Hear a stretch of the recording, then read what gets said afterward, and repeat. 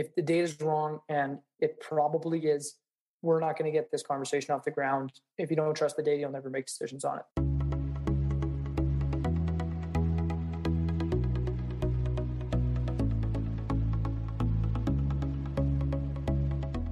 You're listening to Banking on Digital Growth with James Robert Lay, a podcast that empowers financial brand marketing, sales, and leadership teams to maximize their digital growth potential by generating 10 times more loans and deposits. Today's episode is part of the Exponential Insight series, where James Robert interviews the industry's top marketing, sales, and fintech leaders, sharing practical wisdom to exponentially elevate you and your team. Let's get into the show. Greetings and hello. I am James Robert Lay, and welcome to the 142nd episode of the Banking on Digital Growth podcast. Today's episode is part of the Exponential Insight series, and I'm excited to welcome Kevin McNeil to the show.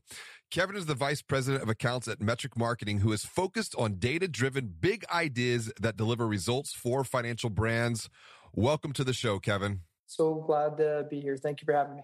Before we get into this conversation today, focused around data-driven growth, I always like to start things off on a positive note. What's good for you, man? What's good personally? What's good professionally? It is always your pick to begin. Thank you for asking me. Personally, I'm a blessed man. I got two little ones keep me really busy at home. I got my little boy just turned 3, and my little girl turned 1.5 in the same weekend. We did not plan that. By the way, I don't think anybody plans that. We didn't plan that. I will tell you, we have an April 18th, a May 7th, a May 18th. You guys. 3 birthdays. Yeah. 3 birthdays in literally a 1-month span. And then we got this outlier, August 25th, which is, he's my buddy because I'm an August 31st birthday. So, but yeah, man, congratulations. So 3 and 1.5, 18 months apart, it sounds like. We're right there with you because ours are about anywhere between 18 months to 24 months apart. And our oldest is now 11. And I'm like, you're not a little boy anymore. And it's beautiful to see his growth and independence. And so enjoy it, buddy. Enjoy it. I do. Yeah. I remind myself of that every day. It's on the personal side of things.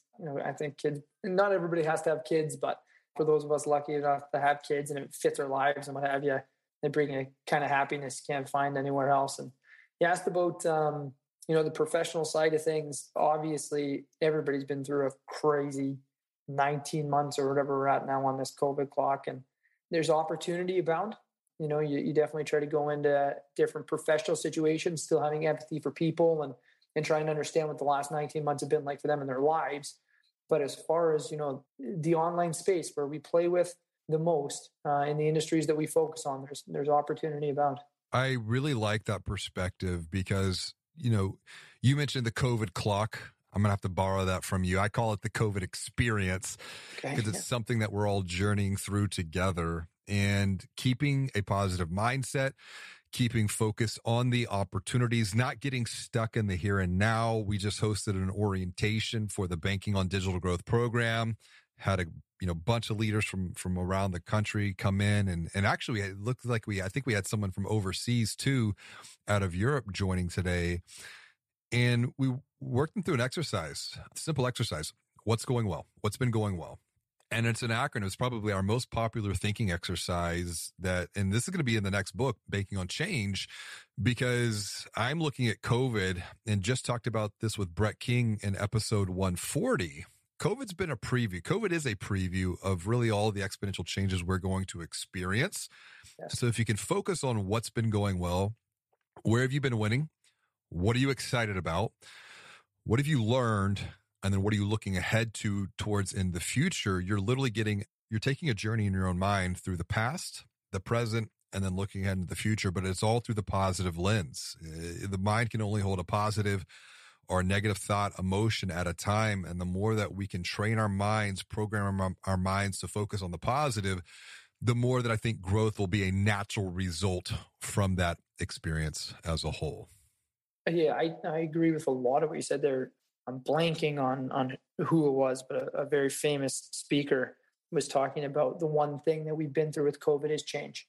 It's accelerated and pushed change at a rate that we haven't seen since other major points in human evolution. And like change brings opportunity. And so you talk about, thinking about the positive. I think about opportunity all the time. And I definitely think we're in a time of opportunity. Yeah. And I can't help but think of Ryan Holiday and his book, The Obstacle is the Way. The subtitle of that is The Timeless Art of Turning Trials into Triumph. There you go. And Ryan writes from the perspective of the ancient Stoics, and he's applying that to some modern day thinking. So really the obstacle is the way. And let's look at the way. What are the ways forward when it comes to utilizing data as a path forward for growth? Data is a big part of the focus of the work that you're doing at Metric Marketing. And from your perspective, you've mentioned opportunities. So let's stay on that track. What are the opportunities for financial brands when it comes to using data as a path for growth? Yeah. Everything we do is rooted in data, and everything, I'm going to talk about when I talk about opportunity is going to come back to data. Like I always feel like when I'm talking in the financial sector, I've got to start at a place where this conversation starts at everyone's on the internet, especially in today's day and age. If there's anybody listening to this that is still ho-humming about, what percentages of their membership or their customers are like avid internet, not just users, but they make decisions on the internet, they buy on the internet, their lives are on the internet. It's facts now. But one thing COVID did is it pushed the last 25, 30% of people who still wanted to do things, quote unquote, the old way. It pushed them into, working through what we call their customer journey is happening more and more online. So the opportunities in the data lie within people being online, or customers or potential customers being online. We have more opportunity to understand their behaviors, to understand how to reach them, what's working and what's not in reaching them. And most importantly, I think we'll get to a lot of in our conversation today. If we put the right pieces in place, we'll understand if we're getting our potential consumers and our current customers to do what we want them to do. If we're providing the things that they need to fulfill that customer journey, do their research, get to a place of comfort, to consideration, and then do what we want them to do. That's a great point you made. Get them to a place of comfort, guide them on this journey beyond some stresses, some concerns, some questions, some pain points that are really bothering them, because the antithesis of confusion and chaos, let's call that's where they're at today. They're really looking for clarity, because an increase in clarity will lead to a commitment, which digitally speaking is clicking the apply button to open an account, apply for a loan. One of the things when it comes to data, you're talking about behaviors. And before we hit record, we were talking about, like, just take the US, for example. US, we could say there's 4, 5, 6 different quote unquote subcultures, regionally speaking, in the US. You've experienced that, as a Canadian, working within the United States. And that was been an eye-opening experience. Coming from the outside in, talk about that experience and how data does help with that, and really goes beyond, I think, where a lot of us can get it wrong. We make some assumptions, and those assumptions can be killer when it comes to marketing. And so data takes the emotion out of it. Data helps to look at things objectively and quantifiably. And so you're literally looking at this from an entirely different lens. And this isn't just true for the United States. I just did a podcast on some of the things that are going on in Latin America right now. Once again, kind of, some similarities, but then there's still some subcultures that are different from point A to point B. What are your thoughts? I don't want to sound like the guy who's trying to take the human being out of it, because it's not the case. When we're marketing potential customers or current customers, we have to have empathy and put ourselves in the shoes of the human being who's making the decision. But data gives us the answers. It takes away the guessing games. I remember being in business school, taking my marketing major, and never thinking that I was going to go into marketing and advertising, because I didn't think it was quantifiable enough. Like, I knew that's how my brain worked. I'd already been in sales. I knew sales was going to be part of my life. And I loved the quantifiable nature of, are you doing a good job in sales, right? And at the time, I didn't think marketing was a fit for me because it wasn't quantifiable enough. And then when I started getting into analytics and learning how to make decisions based on the data, I found my fit there. And in our companies, we'll find our answers in that data. It doesn't have to be a guessing game whether or not, one of the big questions I give people all the time, is my website doing its job? Is my website good or bad? This is not an opinion-based decision anymore. There's a number to it. So many things that we do in marketing online are about driving a particular audience to us online, to our place where we get them to do what we want them to do, to convert. That's our website. Your website's job is measured in a conversion percentage. Everything else is getting them there. Once they're there, your website's job is to get them to do what you want them to do, convert. Yep. So is your website good or bad? The answer is in the data. And it's a question we still get all the time. And by the way, some of you listening to this, for sure, your website's bad. It's not bad because, you might have some brand issues or what have you. But what we experience when we get to know a company is we get into their analytics and we start trying to find opportunity and get over challenges. And websites are performing poorly all over North America right now because of a lack of good data. We actually don't know that conversion percentage. That's a great point to make. And one of the ways that we've diagnosed this here at the Digital Growth Institute is specifically through the lens of financial services, is that the vast majority, I would say 85%, I mean, it really is the Pareto principle applied, 85% are nothing more than glorified online brochures, even in, this, post-COVID world that we're all navigating through together. And there's no one, I would say, to point fault at. It is what it is. And if we can accept that and look at it like from an anthropological lens, it's because these websites historically were built by literally taking a brochure out of the branch in 1999 to build the very first website back then for a lot of these community institutions specifically. And it's been kind of that same thinking pattern of the physical world, if you will, has driven the digital world. You see that with online applications, once again, taking a paper application, making a loan application, a digital loan application out of that. And it doesn't translate. There's a lot of complexity in the physical world that then gets amplified because of technology, because of digital. Applications are a great example of that. So one of the ways that you can quantify this is with Google Analytics. And this is another pain point that we see through the coaching that we're doing here. Either A, they're not using Google Analytics. B, they have Google Analytics set up, but they don't really know how to take advantage of what's inside. What should we be measuring? They don't have goals set up, for example. Or C, they have it all set up, but they're not taking any action out of the insights that they're gaining and applying. So what are you seeing on your end? How might financial brands be able to leverage Google Analytics data that can lead to more thoughtful marketing around people? Yeah, appreciate you. You're walking into my wheelhouse here. It's hoping we get here today. It's a problem. And I always think it's important to say for anybody listening to this, if you're the person that you believe or you are responsible for the analytics, the marketing analytics of your company, hey, you didn't do anything wrong. You're not behind the eight ball. If you're new at a place, you didn't inherit some mess. Everybody in the sector has these same problems. And it's because of the technologies. We have so many different technologies that, especially our community institutions, we do a lot of work with credit unions.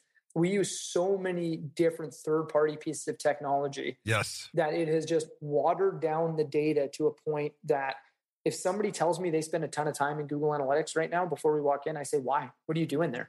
There's a lot of information out there, okay? But it's on behaviors and it's on users and traffic and things like this. The outcomes that are being measured are either not there, they don't have conversion goals set up at all, as you mentioned, or the conversion goals that they are measuring are so useless. The idea of bringing them to my CEO so he can bring them to the board, or bringing them to my CEO so we can talk about return on ad spend or return on investment for what we're doing in marketing advertising is impossible.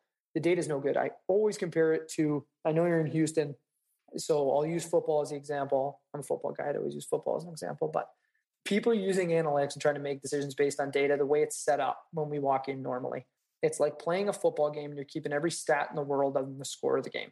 And then at the end of the game, the two coaches get together and try to figure out who won. And one coach is saying, well, we ran for 120 yards, we won. The other coach is saying, well, we forced 3 turnovers, so we won. And nobody knows.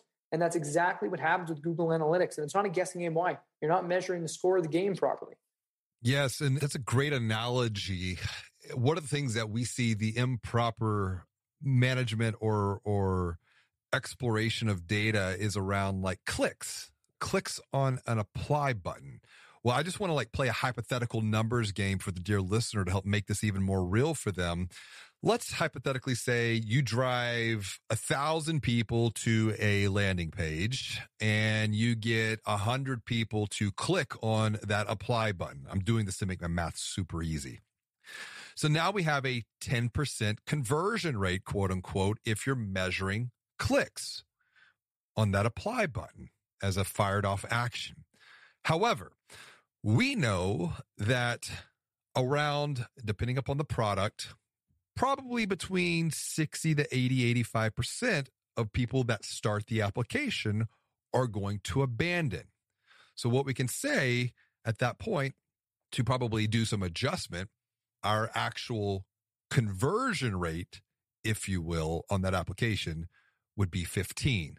So in reality, our conversion rate went from a 10% conversion rate, if it's based upon clicks, to actual true conversions would be about 1.5% now, if I'm still doing my math properly on this.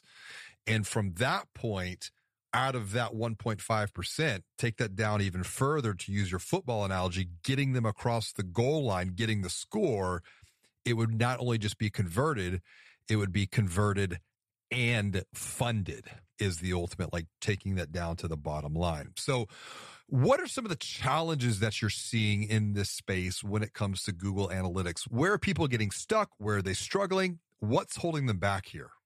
Your example is perfect for the most common problem that we see, is that we can't measure what's working and what's not. We can't make clear decisions on whether or not we're driving the right behaviors or our website is performing, our landing page is performing, what may have you, because we measure the outcome wrong. So that example you gave is perfect, because that click to apply is great. Okay, measure it, but it's a key performance indicator. It's rushing yards. You're lying to yourself if you're saying that it's the score of the game. And a big thing that we do with our clients is we're trying to really influence a culture change where everyone can make decisions based on data. You come back to your CEO with that 10% conversion rate and trust is going out the window because the numbers are fugazi. We're never going to get to the point of making decisions based on the data because we don't have the trust. Yep. So you actually gave beautiful numbers there, because if I walk in and I see a 10% conversion rate on anything, I say pump money into advertising. Right. You're converting at 10%, just drive the people there, because we're going to be printing checks. 1.5 and a half, like a 2% conversion rate is a good benchmark for a lot of things. Correct. Under 2%, then we're getting more realistic, right? So this is a little bit of a more technical point, but it's a big one. We measure marketing outcomes wrong all the time, almost 99 out of 100 places that we walk into, and we try to fix that. So we want to get to a place, and our CEO wants us to get to a place where, like you talked about, getting over the goal line there. Marketing should be held responsible for what's becoming common terminology, that marketing qualified lead. Yep. I got the right user to us. They filled out the application. That is a marketing conversion goal, MQL. Sales job, getting that funded, is an SQL. And they're actually two different funnels. And when we're in a perfect spot where we're able to make decisions based on data, we've got a clear data picture from the first time you ever touch my brand, the first time you ever touch an ad, to the point where you've taken that marketing qualified conversion. And then if I'm really on top of my game, I'm using email automation. I'm using the other pieces of the puzzle to get from a marketing qualified lead to a sales qualified lead. You get that whole front end of your business measured in that way, and you're going to know what's working, know what's not. That's a fantastic point that you make, because, we can come back to some of the research that came out of the 4Ne's group a few years ago. 85% of CEOs don't trust marketers because they look at the soft vanity metrics. They look at the soft numbers, not the bottom line. And so to your distinction, you have marketing on one side of the equation, you have sales on the other. I think if we can start bringing those teams together within an organization and we can do away with these silos, that becomes the growth team. And I would say that's growth team iteration number 1. Marketing's job is to control the brand, the messaging, the perception in the marketplace, and just drive leads, MQLs, marketing qualified leads. Technology has transformed our world, and digital has changed the way consumers shop for and buy financial services forever. Now consumers make purchase decisions long before they walk into a branch, if they walk into a branch at all. But your financial brand still wants to grow loans and deposits. We get it. Digital growth can feel confusing, frustrating, and overwhelming for any financial brand marketing and sales leader. But it doesn't have to, because James Robert wrote the book that guides you every step of the way along your digital growth journey. Visit www.digitalgrowth.com to get a preview of his best-selling book, Banking on Digital Growth, or order a copy right now for you and your team from Amazon. Inside, you'll find a strategic marketing manifesto that was written to transform financial brands. And it is packed full of practical and proven insights you can start using today to confidently generate 10 times more loans and deposits. Now, back to the show. That then gets passed over to sales to then nurture those leads, because that's where data and analytics in the financial services space gets really, really messy, because it's not just a direct point A to point B. It's not just from marketing to sales. In fact, what we've found through our experience in coaching is the faster that an organization can get a marketing qualified lead in touch with a salesperson, whether that be over the phone, online, chat, email, in person, doesn't matter. There's a higher propensity in conversion, regardless of if that conversion is online or offline. Take that to the next level, though. That's, like I said, that's the growth team version 1, growth team version 2. Now you bring the service team in, and then you can get into some deeper conversations around, like, what's your retention rate? What's your NPS? What's your voice of the customer? And now you're literally looking at all 3 of these different lenses, because marketing controls the message, generates leads, sales nurtures leads, closes leads, service retains all of that, grows the account, and then can activate promoters on the other side. And you've got this beautiful experience, but you got to get these foundational benchmarks in place first so that you know what's working, what's not working, and just really get some clarity. Where would you say the biggest opportunity is here? I know one of the areas that you focus on is CRO, or conversion rate optimization. What is that for the dear listener who might not be aware of that terminology? Yeah, conversion rate optimization is all about testing, evaluating, using data to improve our conversion rate. Okay? We come back even higher level to pure optimization, though. And I actually think this is the most important conversation. Again, I'm always thinking about that. I really hung on what you said there, James Robert, about CEOs don't trust marketing people. Like, as a marketing guy, it's not totally fair, but they don't trust the data. Completely fair. One of the most important conversations that we're having. I want to hop in on your point here real fast, though. This is not, pointing blame once again at marketers. Like, I'm very empathetic. I mean, I've, come up through the marketing world and now working at a higher level, like with senior leadership teams, to try to bring a unified voice. So I feel the marketer's pain on this. Why is this? I think we have to address the why. There's a lot of history that gets built up into this, going back to the early days of marketing, particularly in banking. For example, when marketing was like TV, radio, print, direct mail, it was almost impossible to quantify any of these activities. Hence why marketing, specifically within financial services, has always been viewed as a cost center, where I look at the future of this as a revenue center, because back to your point, optimization is key. Figuring out what works, what doesn't, do more of what works, stop doing what doesn't work. Continue with your thought, please. Yes, because optimization, it does start with better data, as we've talked about. But the most important conversation going on right now is about having the right philosophies that guide us so that we're understanding how to evaluate whether it's different channels like traditional versus digital advertising, or different ads, different creative concepts, different messaging. So two of the most important conversations, or two pieces of this very important conversation we're having to try to bring teams together. One is fulfilling the customer journey. And you talked about it in the different teams and their roles. The customer journey that we use to organize so much of our thinking from marketing outward is awareness, that first touch point, building familiarity, moving someone towards consideration, and then conversion, where our sales team kicks in. And then you talked about loyalty, that ending point where service and support kick in, where we can really get to the end of the customer journey and start building brand loyalty. The customer journey leads to an important conversation that is about, Google calls it attribution modeling. We think about it as understanding the relation that different marketing channels and tactics have to one another.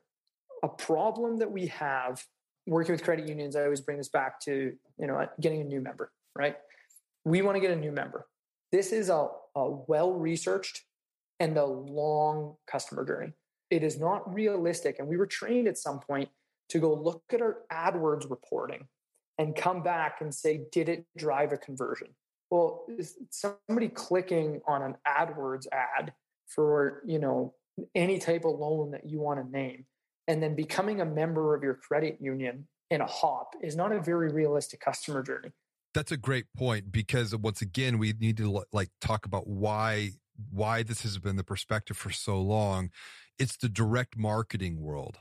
I send out direct mail. People then walk into my branch. So that must be attributed back to a direct mail drop within a 3-mile radius of my branches. Therefore, I can conclude this direct mail drop was successful. No, not realistic. Yeah. But when you're talking about this, they are long buying journeys, depending upon the product, 3, 6, 9, sometimes 12, even upwards of 18 months on some of the small business commercial side of things. We need to look at a longer tail attribution model and a multi-touch attribution model of all of the different channels that influence and guide a buyer's decision, back to the previous point that we were talking about, to help build their confidence by providing clarity. Because when that level of confidence, that level of trust hits a certain point, we make enough deposits in their trust fund that sits between their brains, that's when they click the apply button. And so we need to be able to get some clarity on what are all of those patterns, if you will, throughout this entire journey. If we start with better data and we can start applying some of these really important concepts in our conversations, we understand attribution modeling, we document, we make decisions based on the customer journey, that's where we're going to find optimization opportunities. Because if we're looking at ways to just optimize one channel or evaluate one type of marketing on its own, we're not putting ourselves in the shoes of our customers.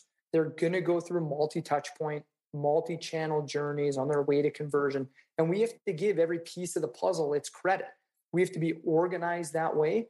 And then we have to bring back our reporting in that way as well. Don't train our CEO to say AdWords or Facebook advertising or direct mail is good or bad if it led directly to a conversion. I recommend going back to episode 112, where I provide some perspective into 4 types of attribution models to measure conversion, to measure acquisition, just to continue to expand your thinking further on the subject. I want to come back to you on this, Kevin.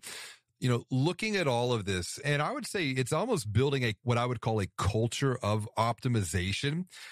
I teach 4 different growth environments as part of a 90-day growth methodology. You can be learning, you can be thinking, you can be doing, or you could be reviewing.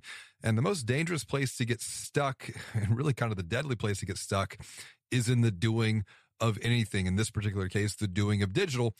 And so when you're looking to create a culture of optimization, it's about creating space and time to pause, to review, to reflect what has been done, to then learn from those experiences, to gain and gather the key insights, think critically about those key insights, and then apply that thinking to the next iteration of doing. What are the opportunities here? And maybe I'll flip it around, not opportunities, because I would say there's probably more roadblocks that we need to address. What are the roadblocks that you're seeing when it comes to facilitating a culture of optimization, not just within marketing, but I would say marketing, sales, service leadership even. What are your thoughts on this? Great question. Yeah, I'll give you three. Okay. Number one, I'm a broken record. It's bad data. If the data is wrong, and it probably is, we're not going to get this conversation off the ground. If you don't trust the data, you'll never make decisions on it. So that is number one with a bullet. And that's not just, that can't be siloed. Again, talking about different teams, different cells. We have to have a collaborative exercise to get the data right. And I won't go too deep on this right now, but the marketing department can't be telling everybody what good data is. It's got to be a collaborative effort where you make sure you don't miss anything and you make sure everybody's on the same page. Once you get the data right, number two, a really important piece is getting our sales and marketing data in the same place. That MQL to SQL conversation, it gets lost in translation a lot because we're actually looking at different screens. We have salespeople looking at sales numbers and saying the marketing data doesn't make any sense, and the marketing people not looking at the sales data. And they're saying, well, that doesn't matter. You don't understand what we're doing over here. We've got to get those two things into the same place. And that leads to number three, when we're really talking about influencing this from a decision-making standpoint. Now that you said culture of optimization, we talk about making decisions based on data. Same thing, it leads to optimizations, is you've got to get to the therefore pieces. We have to get out of this culture of reporting. Yes. Of, I'm going to give you vanity metrics. I'm going to give you the numbers to make what I'm doing look good. We have to get away from that at all levels and start to say, what is the opportunity? What is the challenge? And what is the decision that we have to make here as a team? And that's really the top of the food chain. Get the data right.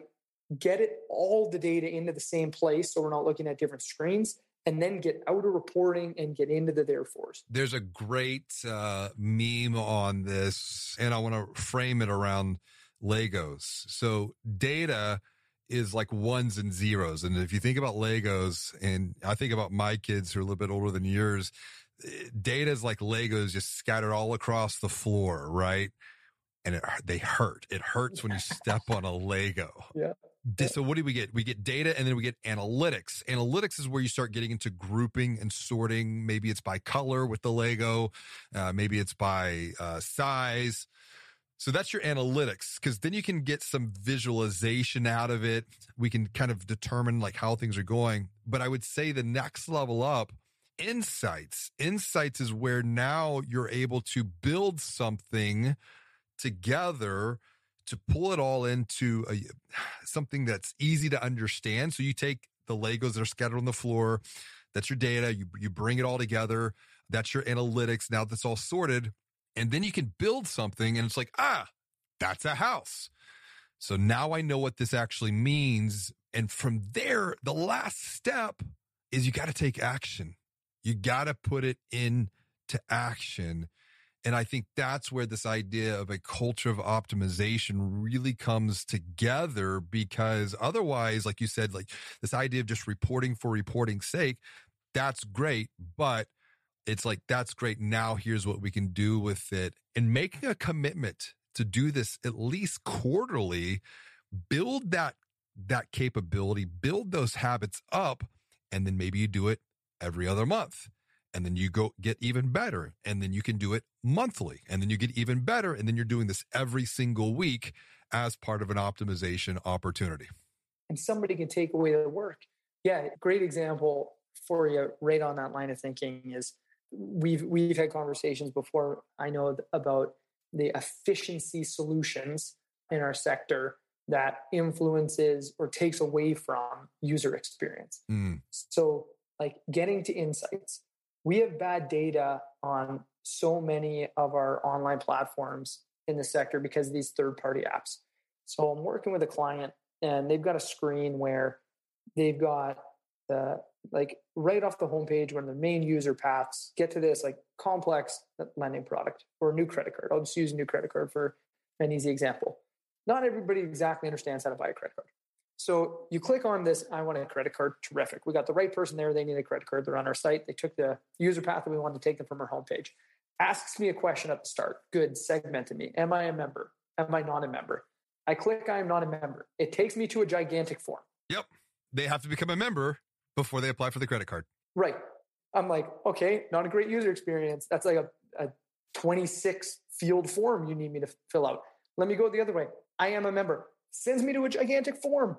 So what happens here is we don't have the data. Once somebody clicked onto that form and we jumped off the website, the user path that we see in analytics dies usually. That's something that has to get fixed. But getting into the insights portion, get the data fixed up, get everybody looking at the same thing. So you might have a salesperson saying, well, I need that form filled out. The type of insight you're going to get to is looking at the actual behaviors that you're driving there. Mm-hmm. How many people finished that form? How many people would have just picked up the phone and talked to that salesperson who would have helped you fill out that form if you would have given them that option? And it's the type of insight, a simple test that you'll get to if you get the data and you get people working together in that way. You know, that's a great point you're making. Some recent research that we have comes out of a company called Heap, where they found that 43% of consumers believe that the majority of websites are not designed around the needs of the end user. On the flip side, 95% of product teams say that their website is somewhat easy or even very easy for users to navigate. This is one of the reasons that we do qualitative digital secret shopping studies. And back to the point of the form, like you can get really granular in the quantitative side, the big data. Qualitative's the thick data, where our area of focus and expertise is, but then you can get quantitative too to see where the friction points are. Where are you losing 80% in this workflow? Back to your point too about like, would someone be willing to talk to someone? You know, when it comes to the mortgage side of things, 92% of borrowers buy from one of the first two lenders that they speak with on the phone.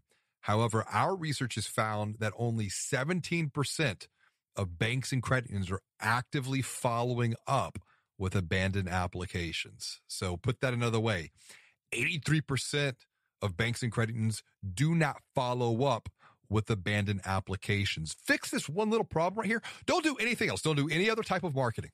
Just fix this one little problem, and you're going to exponentially increase growth by capturing what you're already losing at the bottom line. Let me ask, this has been a great conversation, Kevin, and I really appreciate all of the knowledge, the expertise that you've brought to bear today.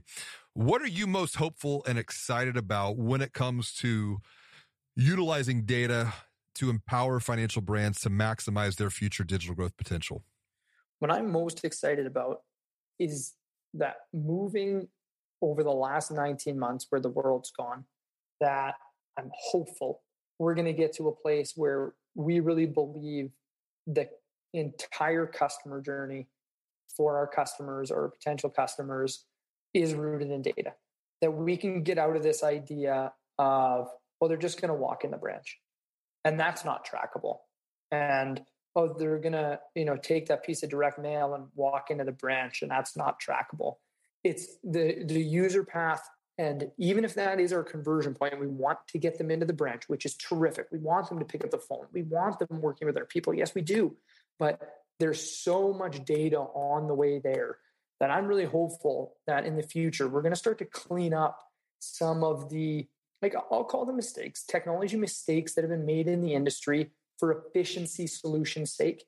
And we're going to get back to the user experience. We're going to get back to offering customers and potential customers the type of outcomes that they want.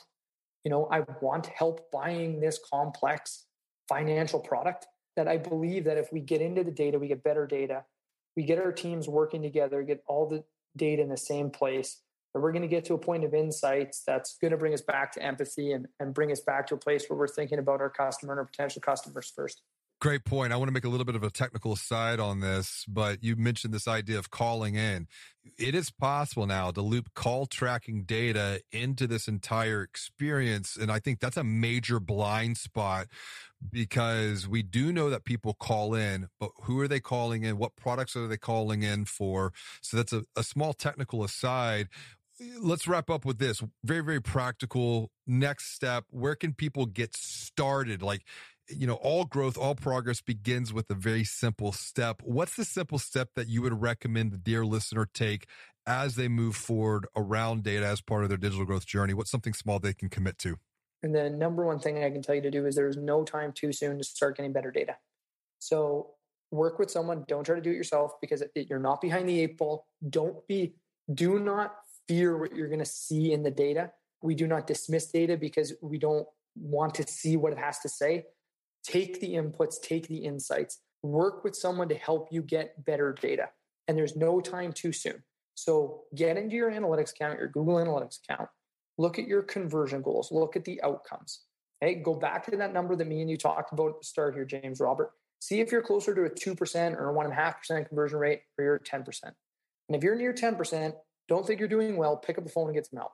If you're around 1.5 or 2%, ask yourself if you believe those numbers, if your CEO is going to believe those numbers, and then if you have all the data in place to have the right conversations with your sales team, that everyone's going to see that the same way, that everyone's going to believe in it. The number one thing you can do leaving today is don't be afraid of the data. Start working on getting better data into your marketing team. Then you can get your sales team involved. Then you can get your CEO involved. And you can start to make real change about the way that your culture and the way your company can make decisions based on data. Absolutely. Kevin, this has been such a great conversation, a lot of fun. What's the best way that someone who is listening can continue the conversation with you if they'd like to? How can they connect? I appreciate it, man. Metricmarketing.ca is our website. You're going to see my contact information right on there. Feel free to reach out to me personally or hit info@metricmarketing.ca and you'll get me, I promise. Connect with Kevin, learn from Kevin. Kevin, thanks so much for joining me on another episode of Banking on Digital Growth. Thank you so much, James Robert. Be well, man. As always, and until next time, be well, do good, and make your bed. Thank you for listening to another episode of Banking on Digital Growth with James Robert Lay. Like what you hear? Tell a friend about the podcast and leave us a review on Apple Podcasts, Google Podcasts, or Spotify, and subscribe while you're there. To get even more practical and proven insights, visit www.digitalgrowth.com to grab a preview of James Robert's best-selling book, Banking on Digital Growth, or order a copy right now for you and your team from Amazon. Inside, you'll find a strategic marketing and sales blueprint framed around 12 key areas of focus that empower you to confidently generate 10 times more loans and deposits. Until next time, be well and do good.